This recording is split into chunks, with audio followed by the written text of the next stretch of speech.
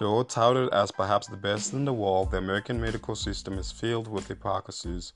Our healthcare is staggeringly expensive, yet 1 in 6 Americans has no health insurance. We have some of the most skilled physicians in the world, yet 100,000 patients die each year from medical errors. Going beyond sick care requires informed and empowered patients. This is achievable through price transparency and unbiased quality care that meets both public and private health insurance regulations.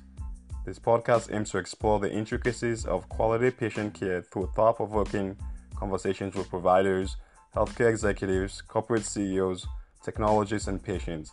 We'll also seek to provide you with simplified, actionable paths to feeling good and living well. Welcome to the Empowered Patient Podcast.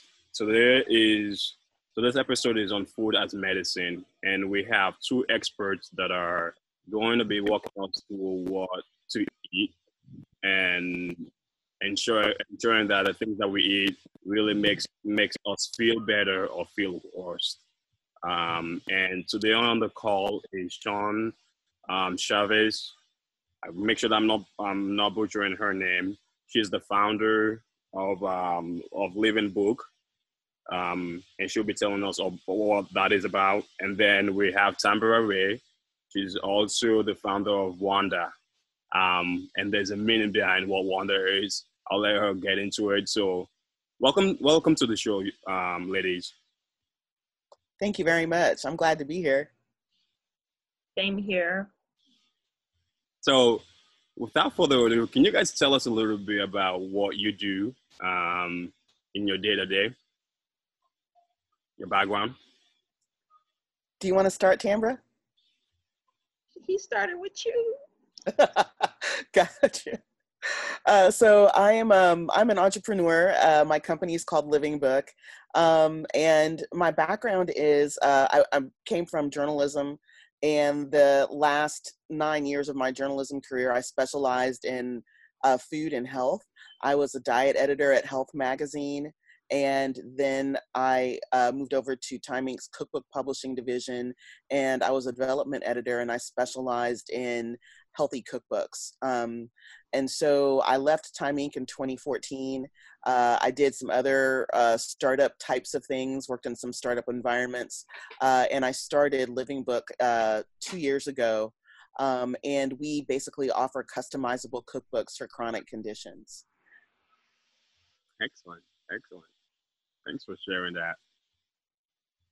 That's awesome. Hi, everyone. I'm Tambra Ray Stevenson. I am the founder and CEO of Wanda, which began in 2016, incorporated in DC and Abuja, Nigeria. The vision and mission really stem from, one, my daughter Ruby having a cavity, going to her teacher who was a Black woman and mother, and not creating the connection between health and academics and food. So that really sparked an interest of realizing that no matter how much food policy I may work on, that if we're not creating the change at the hyper-local level in our communities, which is touching the lives of Black women, activating them to become these food heroes that our community needs in our homes, in our communities, in our churches, or places of worship, that it's really a disconnect in order to be part of the mission and vision of healthy communities. So WANDA is an acronym for Women Advancing Nutrition, Dietetics, and Agriculture. It also came from just being the only African-American in my nutrition program back in Oklahoma as well, and making that connection around creating safe, supportive sisterhood spaces digitally as well as physically, around seeing sisterhood being a form of self-care, that our existence is our resistance, and also that it is part of being of service. You know, what I've learned from just sorority life. And so for me was making that connection within food, that it's more than just a meal, it's a form of identity, it's a form of culture, it's what brings communities together. And for us, in many ways, and how we've seen the kitchen in a real estate market as just a commodity, and really reclaiming that space as a sacred space and a space of healing that we use and reclaim in a more meaningful way as a form of being the change we want to see. So in the creation of now our Wanda Academy, that is really anchoring and making that more tangible of what that can mean and look like when we have more intentionality and really decolonize nutrition education and have the same passion around it as we have around healthy food access. Because as I've seen that no matter how much advocacy of SNAP and TANF benefits that we see, that if people are not able to spend wisely their money, you can still lead to poor health outcomes. And so really the big motivation behind this for me is that we have less than 3% dietitians of African descent, that is very intentional. And that we have to become change agents around not only in our communities, but the profession of ensuring that there is other forms of education of nutrition, and it is not enough to be educated by the system, which is problematic and fragmented and intentional, but also creating alternative educational spaces that embraces our culture, our intersectionality, and that you will not find in the traditional nutrition program. So it really does fold into serving two purposes of one hand being able to see the change that we want to see as food heroes, but also change the way in which we're learning the content that centers our lived experiences and our ancestral knowledge that is healing and affirming that we're not even receiving from the traditional nutrition model as we see it today. So a very packed conversation today, really. So when we think of food, from what you both just mentioned and share on your various mission, food should be about us sharing an experience amongst those that we love and the food that we're consuming. So it's not just the food itself. The food brings us all together. Communal, right? Hyper-localized communal experience. That's emphasized not only from African descent roots, being that I'm from Sierra Leone. So food was always about an experience for us because it was a cherished memory from my parents, my mom, who was more the example of cooking healthy. We grew up around more seafood, right? My parents would cook a lot of fish because it was fresh. We didn't have a refrigerator system back there in Sierra Leone. For most of the households, they don't now. Some households do. And we will go out to the market, fish, get produce, healthy produce, get healthy food, right? And then my parents will come and cook, but everybody then ate together as a more of an experience. So what do you guys think? Sean, I will start with you. Creating a living book, right, to tackle chronic disease. With that lived experience, how do you ensure that people are getting back to the root of communing and eating together, but preparing healthy meals together? Because we clearly, back in the South, and I'm sure if you go back in the South, it's more Southern comfort food. How do we move away from Southern comfort food to healthy food? Sure. Well, I'd like to start with just that is a lot of people believe that Southern food isn't healthy, but I would argue that Southern commercialized food isn't healthy.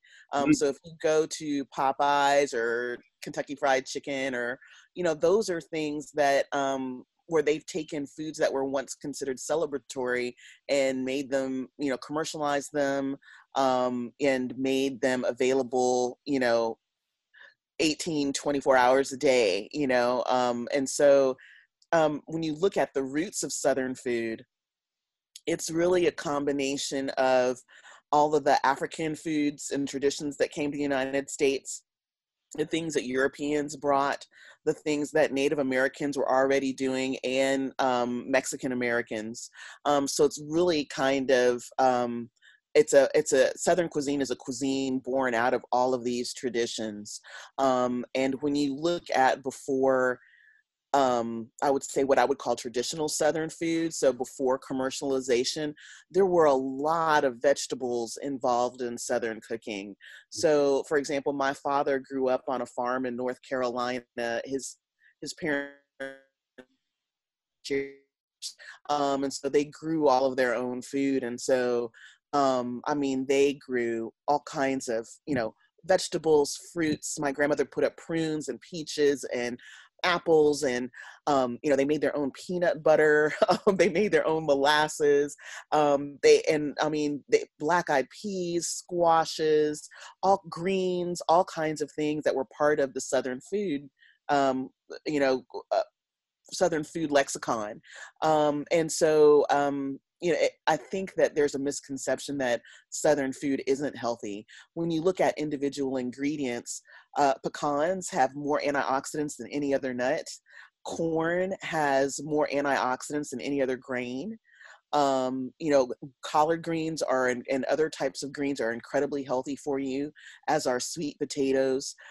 So I think that there was a lot of healthfulness in Southern food, and that the commercialization of Southern food is what causes us to associate it with unhealthfulness, as it should be. I mean, you can't have fried chicken and, biscuits every day and have a healthy diet, but as far as like what you were talking about in your family traditions around food, and how to translate that into healthy eating, I think that our dietary guidelines in the United States are very prescriptive, right? It's all about, eat, 3 pieces of fruit a day, and eat 5 or more vegetables a day, and eat, so many ounces of protein, and so forth. And it is prescriptive to the point that it omits the culture around food and how that impacts healthfulness too. So as a counterpoint to the way that the United States approaches healthy eating, in Brazil, their dietary guidelines are completely different. It's not prescriptive at all. Like, you won't see eat this many pieces of fruit a day in their dietary guidelines. And this is their official dietary guidelines are about eating with other people. It's about, cook with other people, eat with other people. And that's their framework for healthy eating. And so I think there's a lot that we can learn from that.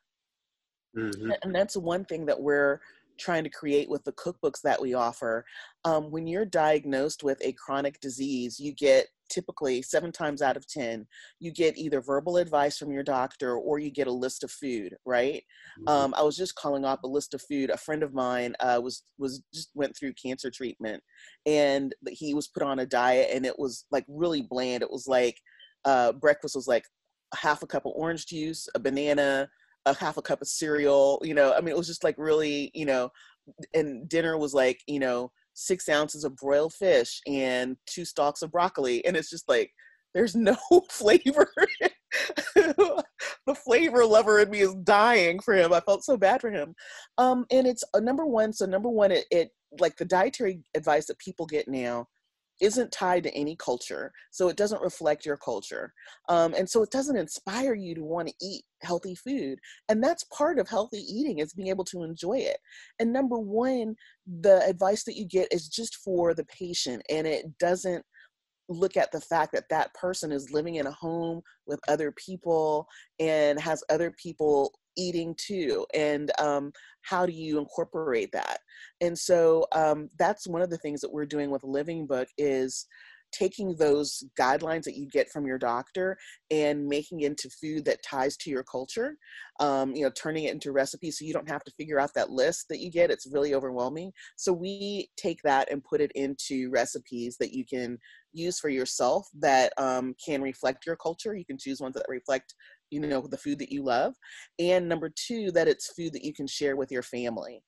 And one of the things that we do is personalize the cookbook.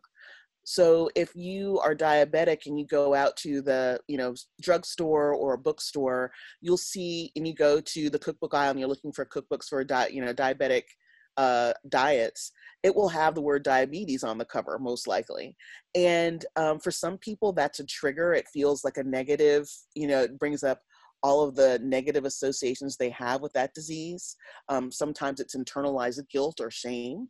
And then if you take that cookbook home, your family doesn't want to join you in that. They don't have diabetes. They already have a stigma associated with, that disease. And they will take that into the food and think that it's not going to taste good. And then so that creates an isolation.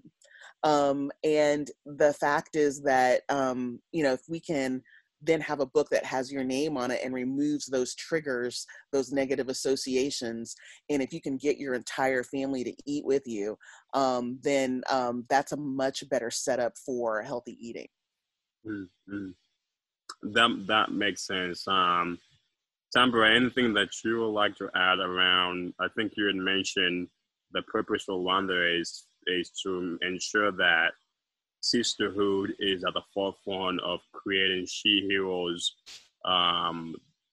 food she heroes that are advancing nutrition and healthy eating.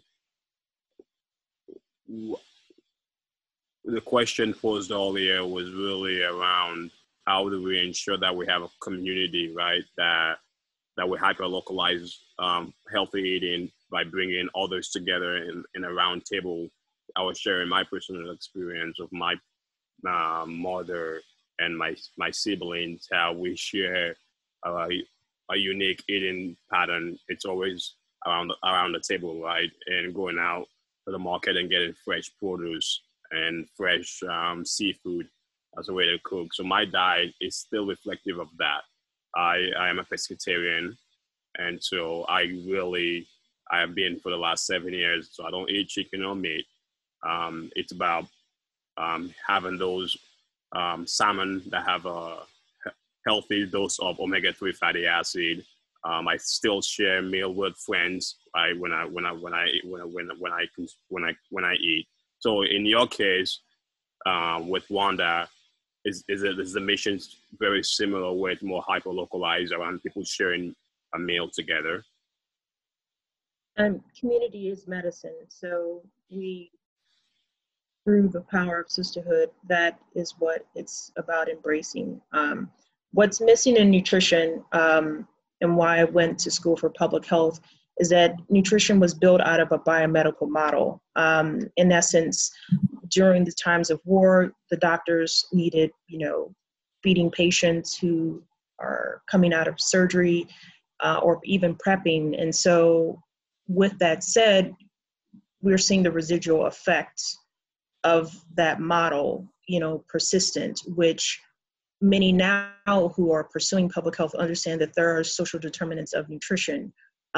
So that, is everything from the healthy food access to what equipment you have, if you even have a kitchen, down to the family that influences you and your decision making, and even your religion. All these are factors that determine healthy eating outcomes. So for us, taking in that knowledge was really important, wrapped in culture, wrapped in intersectionality. For me, it was about recognizing where were the gaps in the system, as it pertains to the field of nutrition and dietetics, and, recognizing in all of that, it boiled down to a sense of belonging and the individuality that's taught through the Western ideology is a disservice to the culture. and food for the culture. And so for us, food is not simply in isolation just on your plate, but also the place and the people. They all are the ingredients to this work that we do.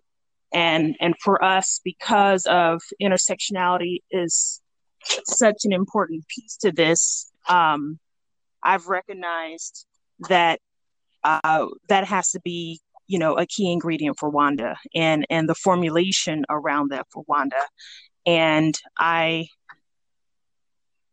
also just recognize that because of this, again, biomedical model of seeing everything by body parts versus the sum total was also a problem.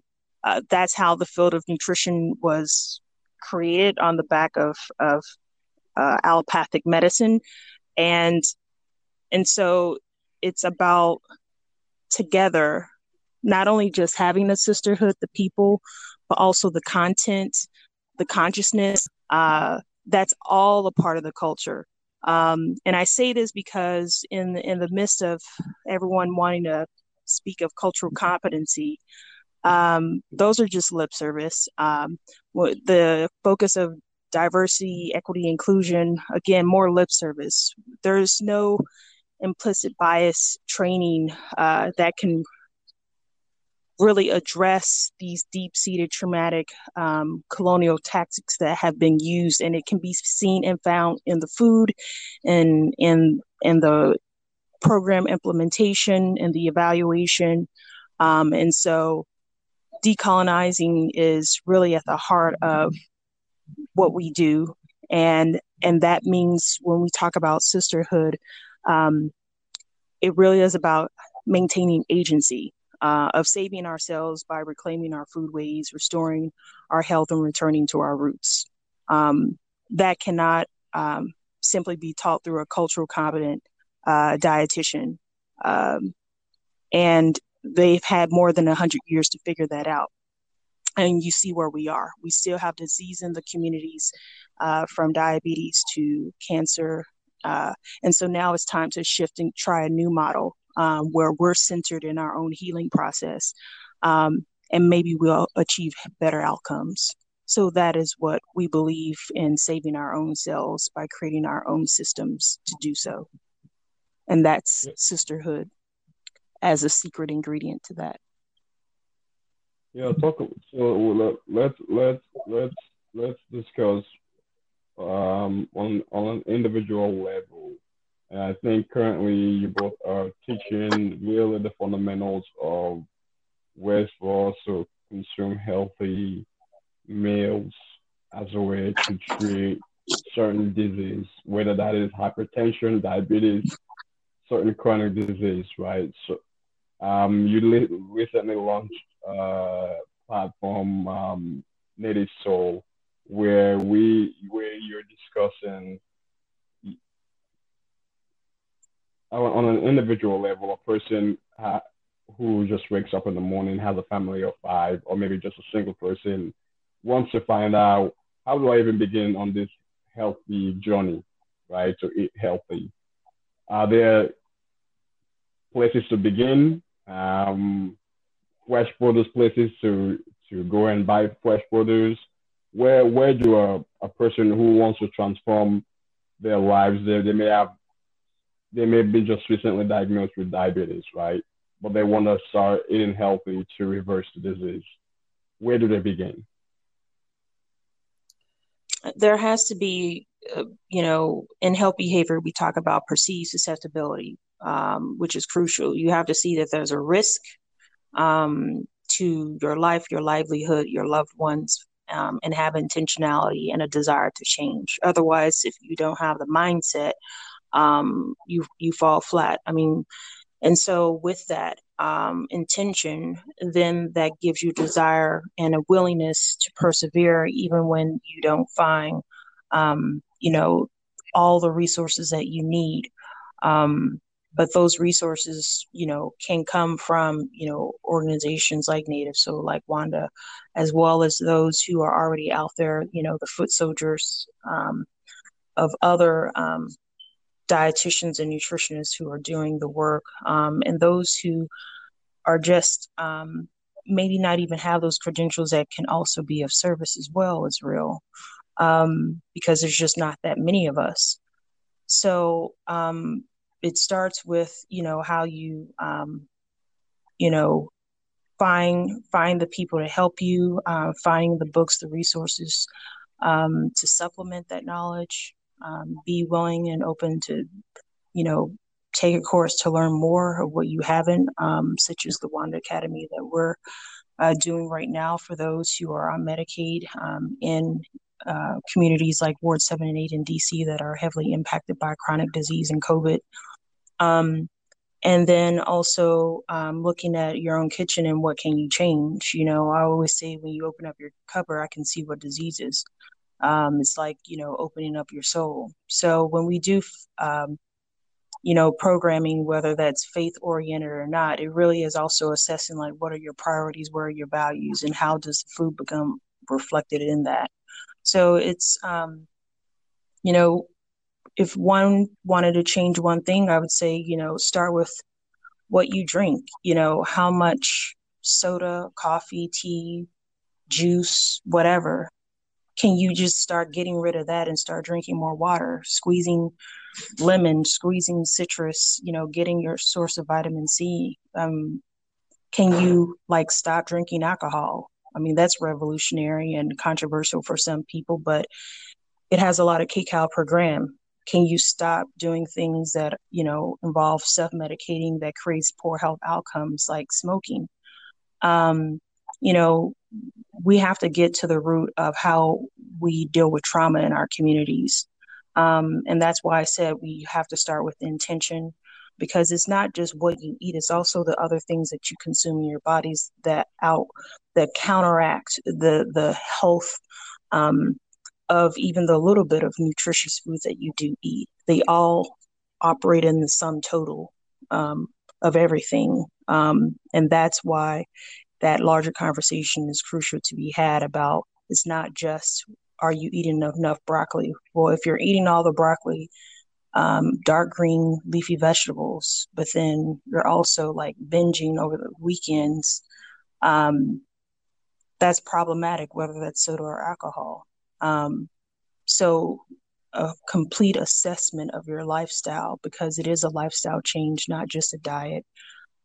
Because again, it's being holistic with the approach and not taking the biomedical approach of just being very myopic in how you execute in changing the conditions in which you are living in. But the sum total again. I totally agree with what she said. And I think that what we're offering through Living Book is the practical side of it. Living Book was inspired in part by an experience of a friend of mine. She had symptoms for years that doctors really couldn't diagnose. And finally, a specialist diagnosed her with a rare autoimmune disorder and told her that she needed to change the way she eats in order to manage the condition. And so the doctor gave her this really long list of food. It looked like it was copied 30 times over. It was fuzzy and it just, just this list. And there were foods that she couldn't eat anymore. And it was very random. It wasn't all low fat food or all low carb food. And she was overwhelmed by the list. And she literally called me crying, going, "Shawn, you've got to help me. I don't want to eat." And I mean, from her point of view, she'd had these symptoms for years and, felt foggy and just didn't feel well. And she was desperate to start feeling well immediately. And to give her this list and say, okay, come back in 3 months. No.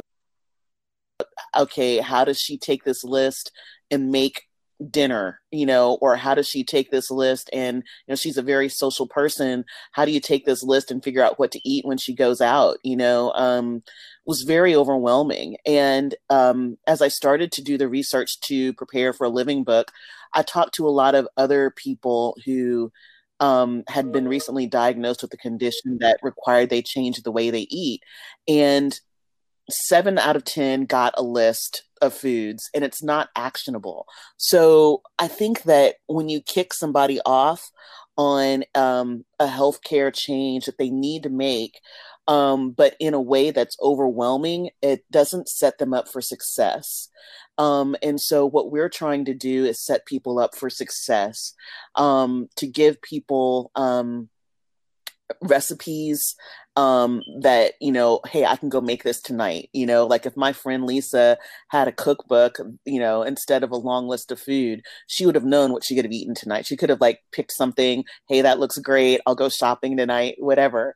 And have somebody give people a positive way to approach their lifestyle change, and to give people control and agency over it. And some of the other things that factor in are, again, you know, helping people consider their families, and the traditions that they come from.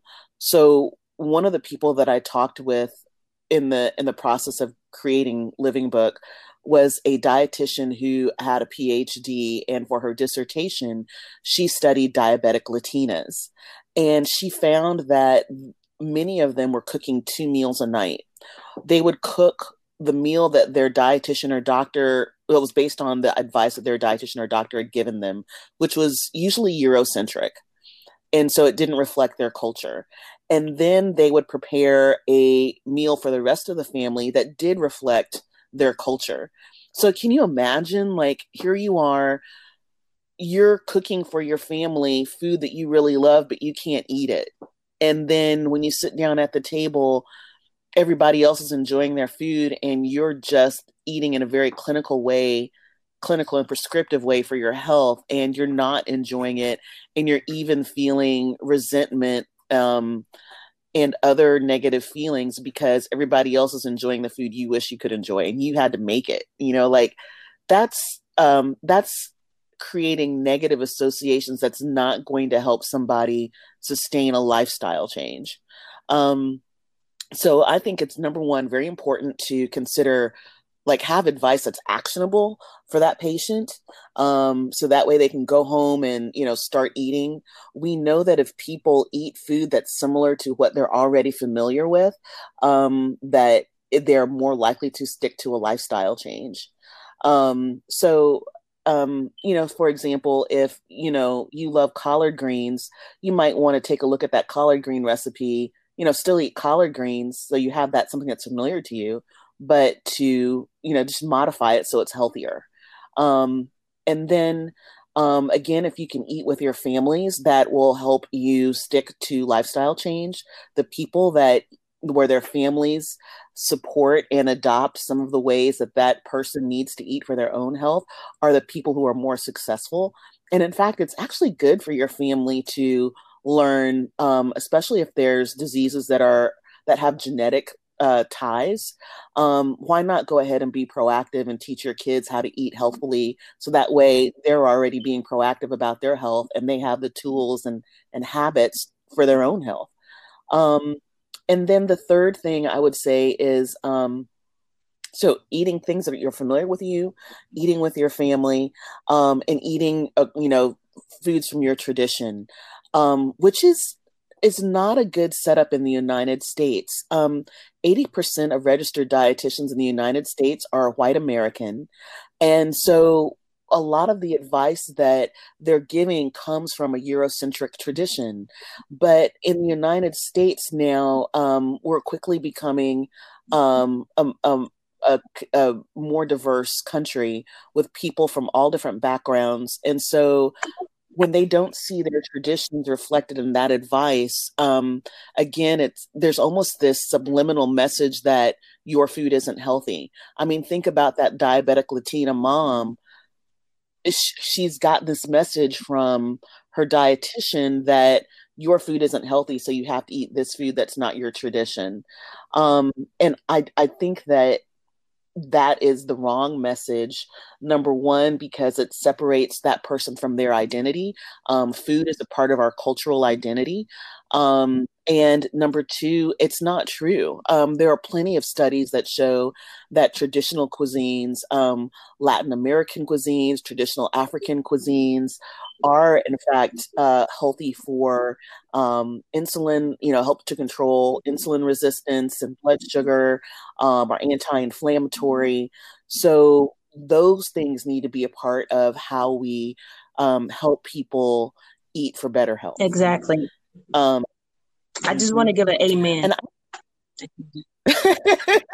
Sure. And Mohammed, I would say, like, even in my own life and my family, so I've struggled with health most of my life. And I live with a woman who she's 80 and she has chronic chronic kidney disease, and she has congestive heart failure. So she's on a very low sodium diet. And she loves Asian food. So this is a problem because when you think about soy sauce or fish sauce, they are very high in sodium. So like, how do we, and I have a culinary degree. My auntie's nephew also has a culinary degree. So, and is a professional chef. So we felt like, okay, you're set up, if you have to have a restricted diet, you're set up really well because you have 2 trained chefs living with you. And so we really kind of took a look at what could we do to help her enjoy the flavors that she likes, but but still maintain the health needs that she has. And so, for example, one thing that we found was chili crisp. Have you heard of chili crisp? It's this delicious sauce that's it's like chilies and shallots and spices all blended together. And it's really delicious. It's got a little sweetness. It's got, some spiciness, some crunch, but it's very low sodium. So, should we put a spoonful of that with her dumplings instead of like a soy sauce or fish sauce based condiment? So she's really enjoying. It's pretty, it's a bright color, it's flavorful, and it doesn't have the sodium that other sauces have. Another thing that I've done in my household is I've slowly, sometimes you need to make changes slowly and not try to like have an overnight change. Like you just need to do things step by step. So one of the things that we've done is I'm very proud of, we're completely 100% whole grain in this house. And so, it started with, wheat bread instead of white bread. And then I found some really delicious whole corn tortillas. That there's a lady in Kansas, I believe, that makes these whole corn tortillas from. They're like, her grandmother was from Mexico, and it's a traditional recipe. And she grinds the corn using traditional methods, and so you're getting the whole grain in these really delicious tortillas that have this great corn flavor. And so looking for things like that makes it really easier to switch your diet. Another amen. And I would just want to chime in and say other practical tips that, we do, and I want to co-sign switching over from a refined grain to a whole grain diet. And for us, the basic way to say it is, if it's white, it ain't right. If it's brown, let it stick around. Mm-hmm. So that means, brown rice, black, pink, red rice, no white rice, because it means that it's not just, when we say in making jollof or whatever, basmati, parboiled rice is typically used. And there's 3 layers in the anatomy of a whole grain: the bran, the germ, and the endosperm. And what's left is the endosperm. That's where the carbohydrate is. And so for the other 2 layers, the fiber, the vitamin, minerals have been removed. So yes, in many ways, it's been painted on when we, hear about, they've added those vitamin minerals back, but it's just like frankenfood. Like, it's like, imagine yourself having surgery, and are you really fully whole and complete even when you're healed? Like, no, but that's what they've done when they're with the processed rice. And, the other part, back to just basic home economics, which needs to come back. If I'm serving, like, I'm making sure that there's going to be a whole grain and a green vegetable on the plate at minimum. And because we have a low fiber movement in America, a lot of people are constipated. People don't like having that discussion, but if you're in GI and have early rounds when I was studying nutrition and being in a hospital is like looking at your poop, that's a clear sign what's the state of your health. And if anyone wants to learn, just Google, what it means to have different colorations of poop, the weight, the color, all that matters. Like before you even get to, it's like the light engine coming on in your car. Before you even go to the repair shop, you will already know you got a problem just by looking in the toilet. So fiber and water are crucial to people's health. It's like a dustpan and a mop. Like you need a broom to sweep it out and you need a dustpan to scoop it up. And so if you don't have those two things, you're already hitting on low cylinders. And the piece about the diabetic Latinas that she mentioned, I just want to say about food colonialism. Part of colonial tactics that are bled throughout every system, including food, is what I call the 4 E's: the use of extraction, exploitation, erasure, and I'm forgetting the last. But the point of it is that those are very intentional tactics, whether it's baked into unconsciousness and it's set on autopilot because the DNA of their ancestors are flowing through them as just as ours are, ours of resistance, reclamation, and a need to resist is within us. And that constant battle is always happening. And we're seeing that fight in the concept of our plates, which culture war wins in this game of food. And it's important because the minority is the new majority. That's why we're seeing all these attacks happening on Black and Brown communities. It's a goal to try to resist and reduce the numbers, because numbers represent political economic power. And if we start shifting our food dollars to our cultural foods, that means we not only can support our own communities, build up them viably from a local food economy perspective, but also you reinforce this identity that your life matters because your food matters.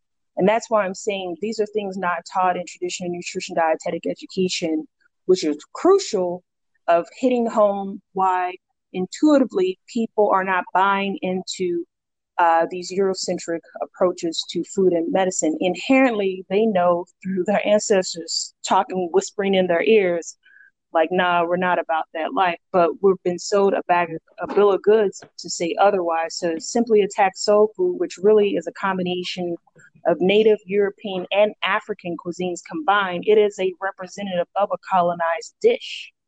And that is not so to simply say like, oh, soul food, Black people food is bad. Like, no, homie, that's not even the original soul food to begin with. So we need to be challenging these narratives that are literally been stuffed down our throats and swallowed to make us believe like this is truly the food in our bellies that have been making us sick. Like, no, it is the descendants of colonization in the form of fast food chains and the liquor stores that are the true threat in the David and Goliath battle around food that we must acknowledge. And if we train Black media better around food issues versus them taking their own lack of knowledge around nutrition and reporting on issues, we will be better off for it.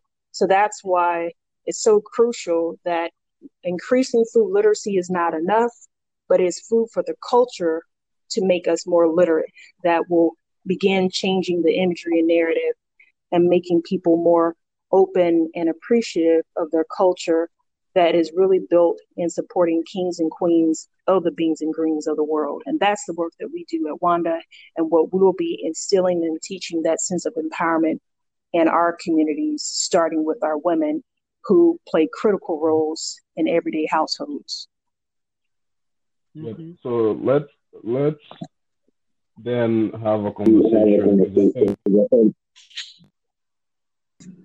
I'm echoing. Let's have a conversation around some of the nuts and bolts of nutrition, right? Which is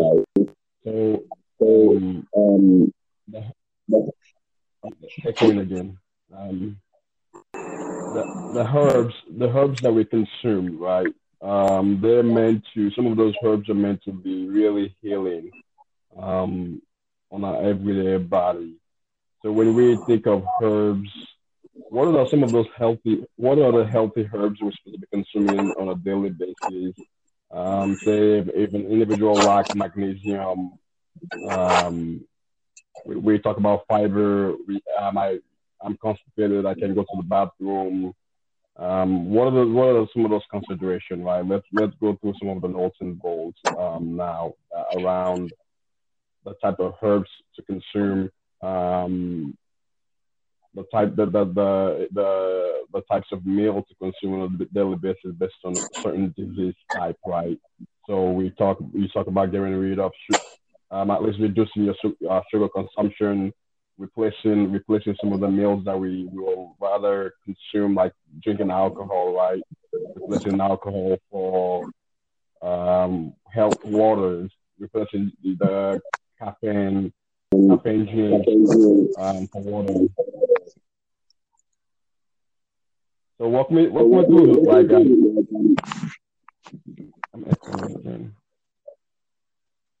walk me through some of the healthy herbs to consider as part of our diet. I know we talked about grains.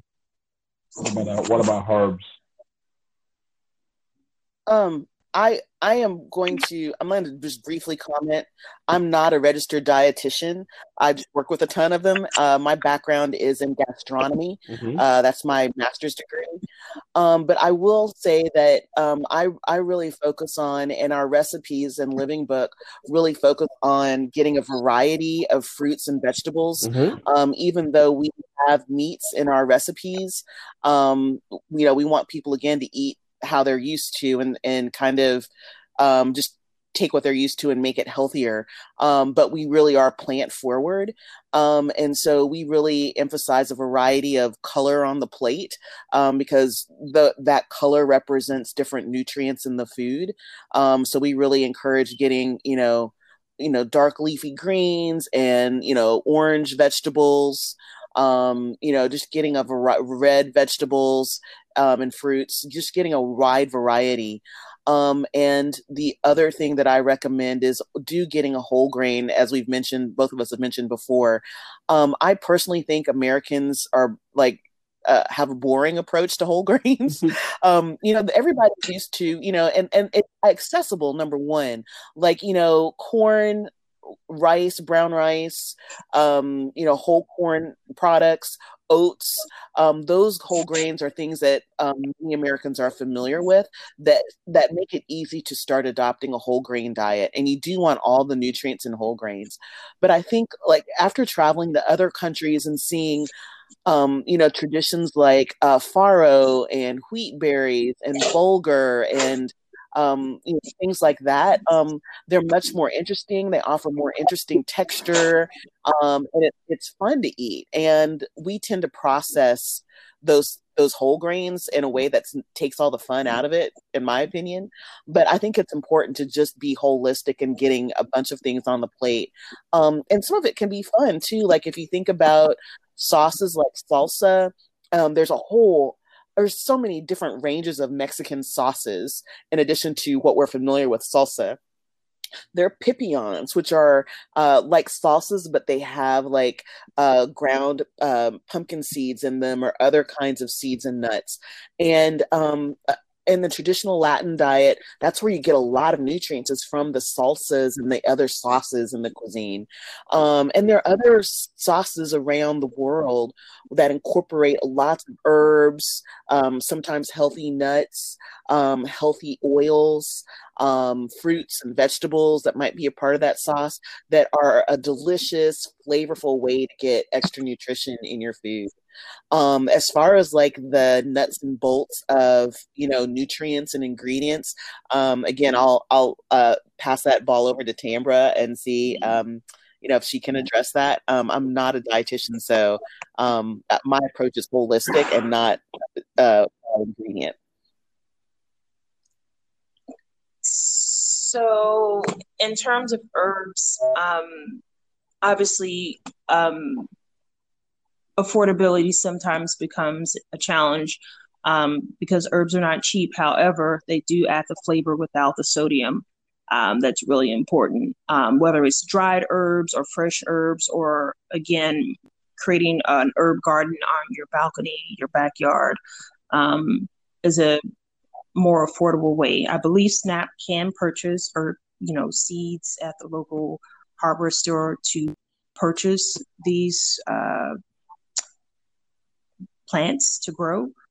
So that is definitely one affordable approach to address that issue, because herbal medicine is a field within itself, down to creating herbal tonics, which I'll be highlighting on the next series for Cooking with Soul with U.S. Botanic Garden, that people can check out at usbg.gov/cooking, because this is the season of growing all sorts, whether it's lavender, chamomile, thyme, basil, oregano, but then also the conversation even at Oxford Food Symposium this year, though it's been on spice in the past, it's been on herbs, and this question about what are the different herbs of Africa that has not been explored, but have definitely been used, are still being used, that people can discover as well. And so Berber, the spice out of Ethiopia, this blend, just like Ras Al Hanout in the Moroccan culture. I mean, a lot of these sorts of spices I lean on because, I mean, you literally have a mix of 8 different spices together that have so many different health benefits to them. And, one component that we, again, moving away from this biomedical lens of just vitamins and minerals, which not every vitamin and mineral has even been discovered, you have this other part of toxicity that must be acknowledged, that part of the use of garlics and onions and cumin and coriander, saffron and paprika, it's also about the microbes and bacteria in our food. And so a lot of those items were used at a time when you did not have refrigeration. You can help make foods last longer, curing meats as an example. And so there are other factors, again, that takes away from nutrition if you are not able to buy, if they're not bioavailable in terms of the consumption of that food product. So every nutrient in a meal that you eat may not be biocompatible to you. And so it's really important to have a diversified diet that includes not only the product, but the preparation of that product and the ingredients in which you use to make that final product on your plate that matters. So I have a whole, just like the 5 Ps of marketing, I have the 5 Ps when it comes to nutrition and diet that people have to take in consideration, that we'll be diving into on our Wadden Academy, because again, being able to create content in a way that makes sense, that your mama, auntie, nana can understand, is crucial in this process. And that is not what is taken into consideration when we think about the approach to education that is being addressed. We know it. We've seen it before. People who are experts in any field, yet they have the inability to teach. Teaching is a field and a profession of itself. And so to be able to layer that on top of, in this case, nutrition, is really important to appreciate, and why we have to support, paying teachers their worth, regardless of what they're teaching, because the ability to pass on this knowledge in the old tradition of the griot, the storyteller, is something that we've known culturally for a very long time, that we're here to uplift and center. That's amazing. Thank you both for really taking the time to share. I think there are lots of notes and both that you guys have shared with us around really being mindful of what to begin with. If you're confused and you're trying to switch to a healthy diet, take a stock of what's in your kitchen, right? Address that to begin with. Take a stock with your daily habits. Are you drinking? Are you smoking? Your environment, is your environment clean? Taking a stock of that, right? That, because it's not only about the food. Food is a great component to developing the healthy habits, but it's also about your lifestyle. Some of your lifestyle decision making, those habits translate to how well you feel, and it also translates to how well your family feel as well. So taking a stock of not just your kitchen but your lifestyle and addressing both hand in hand really will then drive those health outcomes that are going to make you healthier, happier, and fulfilled. One last question before I let you guys go is, if you had to have one bill, or if you had one billboard, and that billboard is one which you want one thing for people to remember you by, what would that be?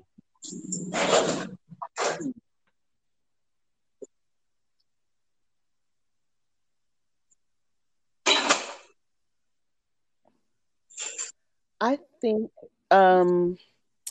my billboard would be health around the dinner table. Amazing. Because what we're trying to do is create a culture.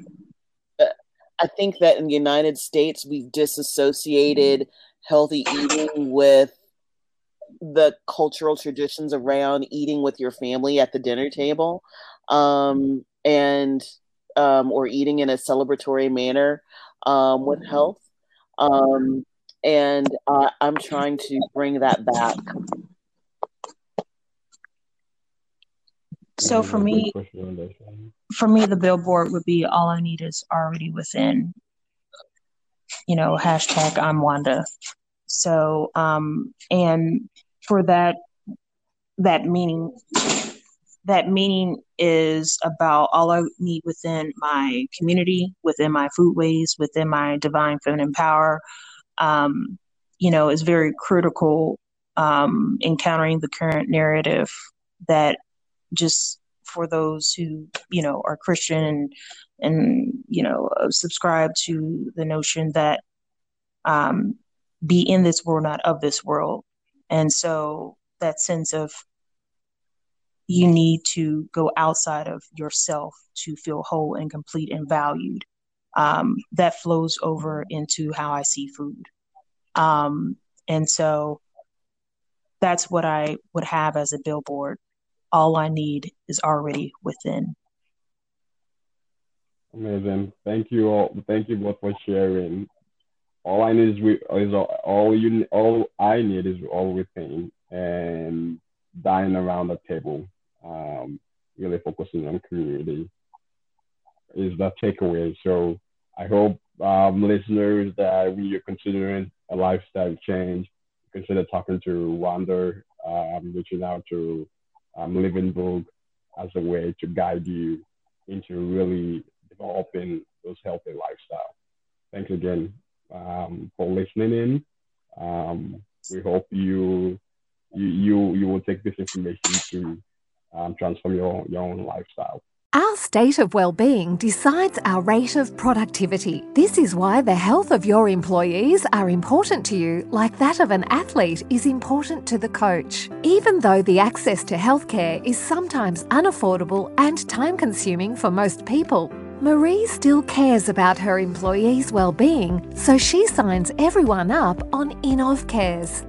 InnovCares is a telehealth and wellness platform that brings affordable healthcare services to people wherever they are. Marie's employees do not need to wait in line to book an appointment with a doctor. All they have to do is grab their phone and get connected to a doctor or any healthcare provider at just a few clicks. They have access to health specialists at the very best price and get the very best lifestyle tips to avoid chronic diseases. Matt, on the other hand, is a soccer coach and has all his players signed up on InnovCares.